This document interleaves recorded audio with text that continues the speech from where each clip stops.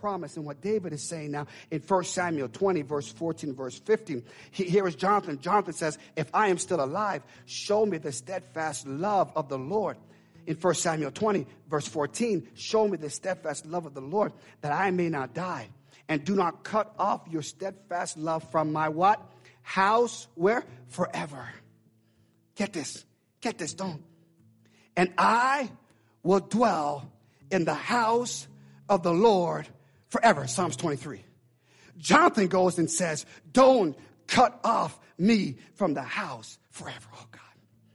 And so what we have to understand is that when we come to the table, it is not just about the physical table. It is about a legacy. It is about a promise. It is about a promise that has been made. It is about a promise that's been made to make sure that your house is never cut off. Okay. Come on, mothers. Come on, daddies. I don't care what that child is right now.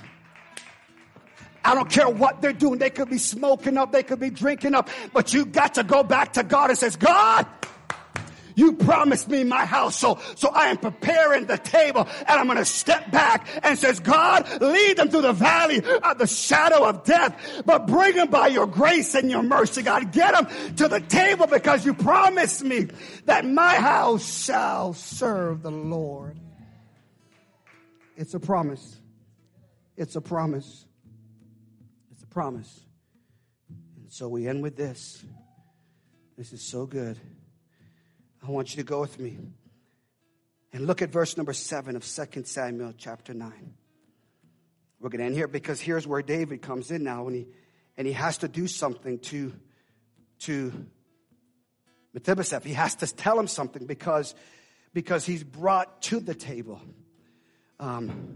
He's brought to the table. He's brought to the table in 2 Samuel 9. He is brought to the table. He can't come by himself. Someone brings him to the table. Oh, come on, He's injured. And he's identified by his injury. Come on. But there's an inheritance, but he can't get it by himself. We have to do life together. Someone has to actually go get him.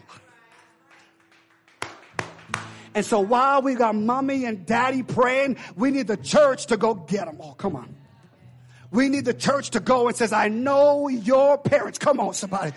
And I know that when they were alive, they prayed praise over you. Come on. And that promise is generational. That promise is bigger than you. That promise is bigger than the calendar. Come on, somebody. That promise is bigger than 2019. That promise is bigger than COVID. That promise is bigger than addiction. That promise is bigger than poverty. That promise is so big. Come on, praise God for the promise. God, you promised my household. I'm preparing a table.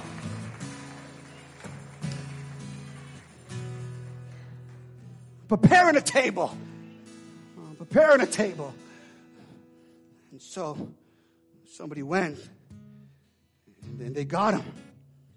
And he comes in to the table and he says, what am I doing here?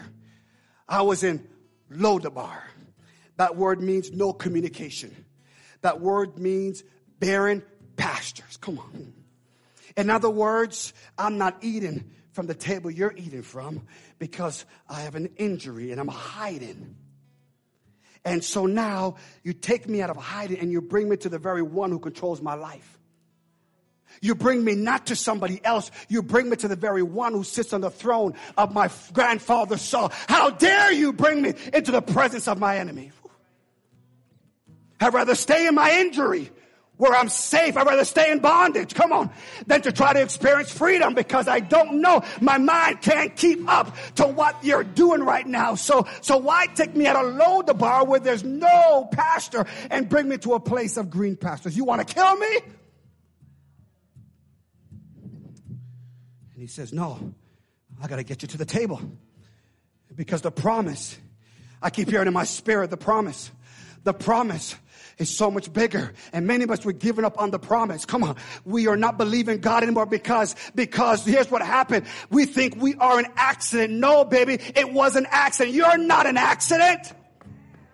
They were trying to protect you. They were running, trying to protect you, and they stumbled, and you had this injury. But God is saying, come on, what people meant for evil, God meant it for good. And so I'm taking you from Lodabar, and I'm taking you from the grave to the garden. I'm taking you from the grave to the garden.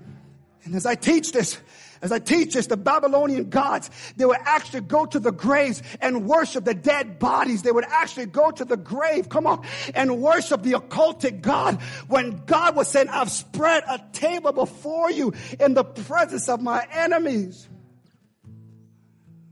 And I declare to this nation that the reason why God sent me, you're going to hear it again, is because the promise is so much bigger, come on, than my nationality. The promise is so much bigger than a country. The promise is so much bigger.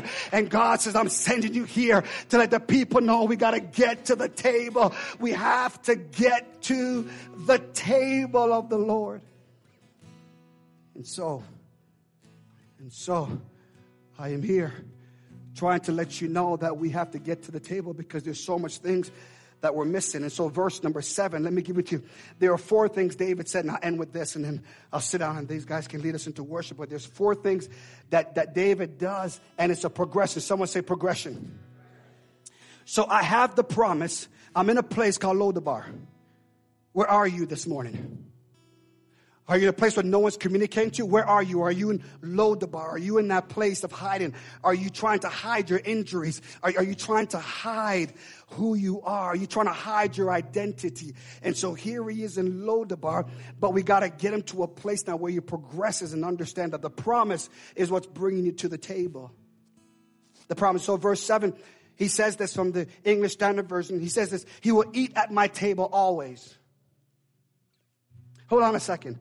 He will eat at my table always. So the first thing he comes and he says, listen, I know you're afraid. I know you're scared, but I got a promise. I know your daddy. Come on. Mm-hmm. I know the actions of your grandfather, but I know your daddy. Come on. And we were tight. I loved him as I loved my own soul.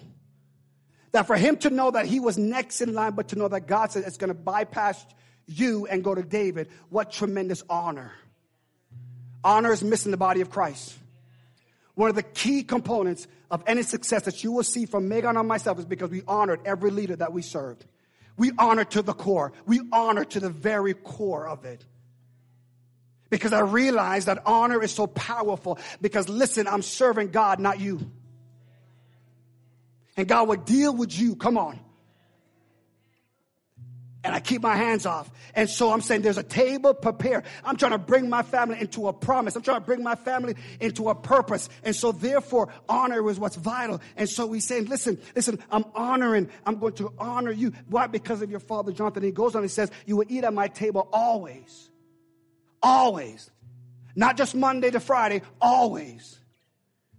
Always you will eat at my table. Verse 10, he goes on. He said, okay, fine. He now says this, you shall always eat at my table. So if you look at it, right, just from the way it's printed in the English Standard Version, he begins in verse 7, eat at my table always. Verse 10, he brings always to the front of it. He now says that you shall always eat at my table. So eat at my table always. Let me get down here. Always eat at my table. I'll say that again. Because some of you get to the table, but you don't want to sit down.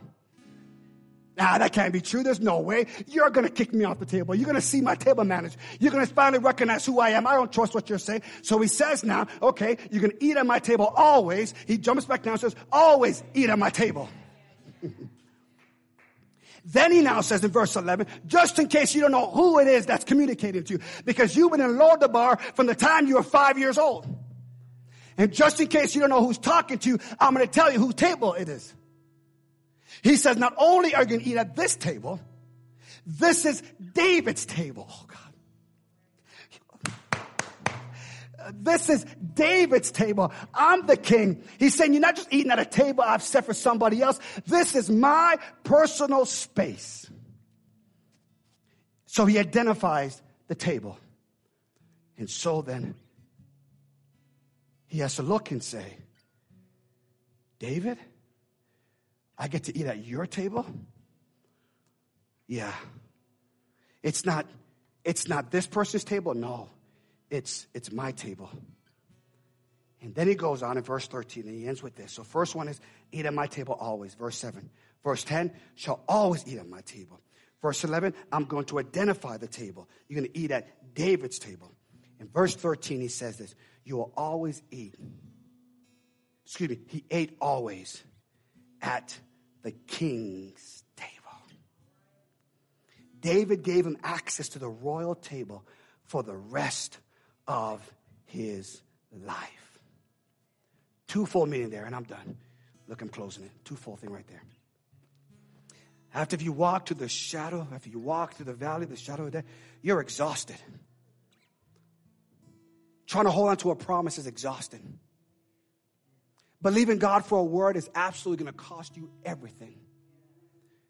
When people are saying it's not going to work, you got to trust. I'm getting to the table. Holding on to a promise is so vital. Why do you think he called it the promised land? Come on. I'm getting to the promised land. And what he's saying is this, is that the meal is prepared, but your mind needs to be transformed. He said, I'm giving you all the evidence that I've taken you from the grave to the garden, that there's no more shame. And he's saying here is this, that you're eating at the king's table. So how do we function at TGP? How do you function in your home? You tell them, let's come to the table. Let's make it to the table. Let's make it to the table, because it's at the table that we move from our injuries to our inheritance, to our identity. He says, come unto me, all ye that labor and are heavy laden, and I will give you rest for your life. There's a double meaning there. I will give you rest for your life, duration. I'll give you rest for your life right now in the present. Who needs rest? Come to the table. Who needs to leave the the grave to come to the garden? I want to invite you to do that right now. It's at the table. Yea, though I walk through the valley of the shadow of death, I will fear no evil, for God, you're with me. Your rod and your staff, they comfort me. And I will dwell in the house of the Lord forever. With every head bowed, every eyes closed. God has given you a promise. He's given you a promise. And that promise comes because there's a purpose to your life. But Pastor Rowe, I'm injured. We'll carry you. We'll carry you. We want to get you to the table. We want to get you to the table. We want to get you to the table.